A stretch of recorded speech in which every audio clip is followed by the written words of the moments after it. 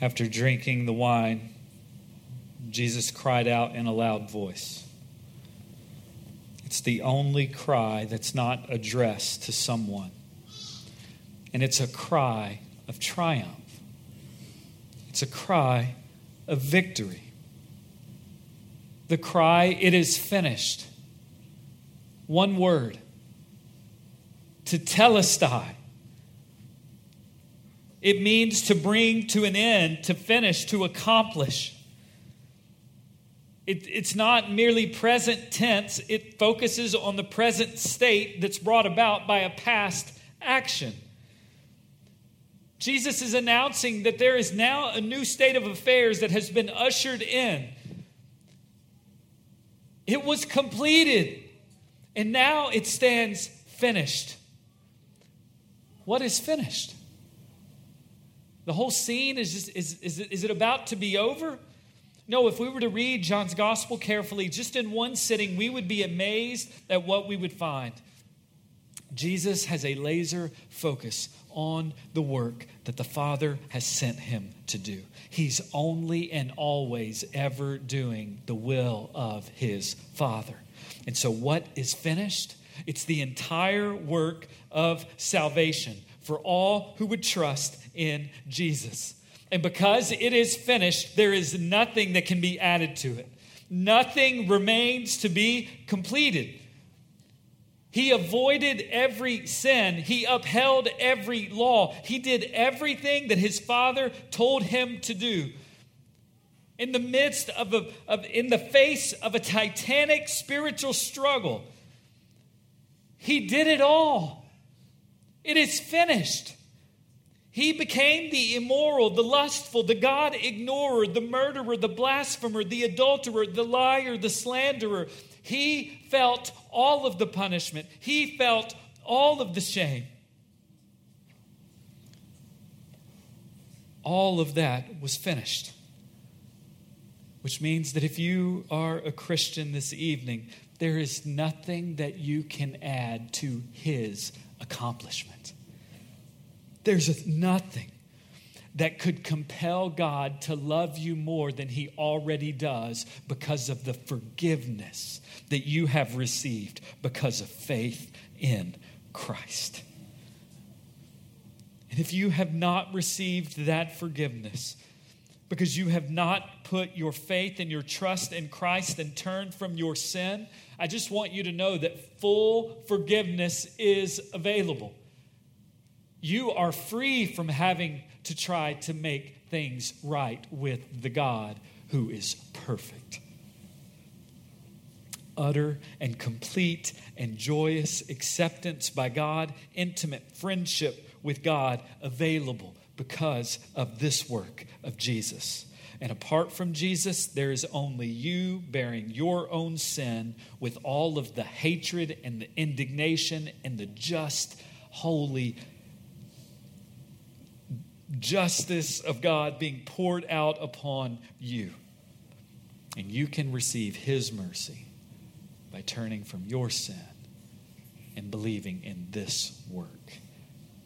And that last cry, "Father, into your hands I commit my spirit." 3 hours of darkness is the first sign that we see from heaven. And Mark chapter 15, verse 38 tells us that after he breathed his last, the curtain was torn in two. And this doesn't seem like a big deal, but this was a national crisis. The closest earthly approximation to heaven that was off limits to man. And at this moment, when he commits his spirit into the Father's hands, heaven signals something for everyone to behold. No more will that temple be needed, because there is a new temple that has been established. No more will man need to come to this temple to meet with God. They now can come through Jesus and the work that he has done. A final sacrifice has been offered. No more will be needed. The access to God's most sacred presence was flung open to any and every sinner who would turn from it and trust in him. The battle is won. The victory is won on the cross. And Jesus still dies. He entrusts his Spirit to the safekeeping of his Father. Jesus didn't leave this world with a whimper because his life was somehow taken away from him. No, Jesus chose this moment. Jesus took the initiative. It's in the death of Jesus that the glory of Jesus shines brightest.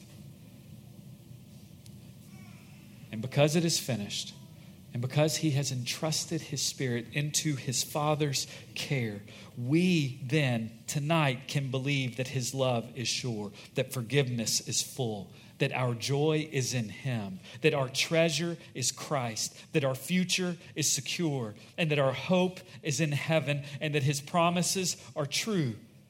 We can know that debt can be removed. We can know that we can have 100% forgiveness. We don't need to work to clean ourselves up. We don't need to add to the work that he has already done. It is finished. We don't need to prove our worthiness. We don't need to suffer the punishment for our sin. No need to beat yourselves up or to relive what Jesus went through. Christ's suffering absorbed it all. God did it all. And so let us savor these last 7 sayings. Let us not move on too quickly from them, because they reveal to us from the beginning to the end that Jesus is preoccupied with the will of his Father. And in God's good design, the joys that we will experience on Resurrection Sunday, they must first pass through the horrors of Good Friday. And while many people want to look away from the sufferings of Christ, the church doesn't. The church can't. Because in these wounds, we've come to see, oh, the love that flows to sinners who repent and believe. John Stott said, before we can begin to see the cross as something done for us, we have to see it as something done first by us. Only the man or woman who's prepared to own his share in the guilt of the cross may share their claim in the grace of the cross. And so the invitation this evening is to turn from your sin and turn to Christ.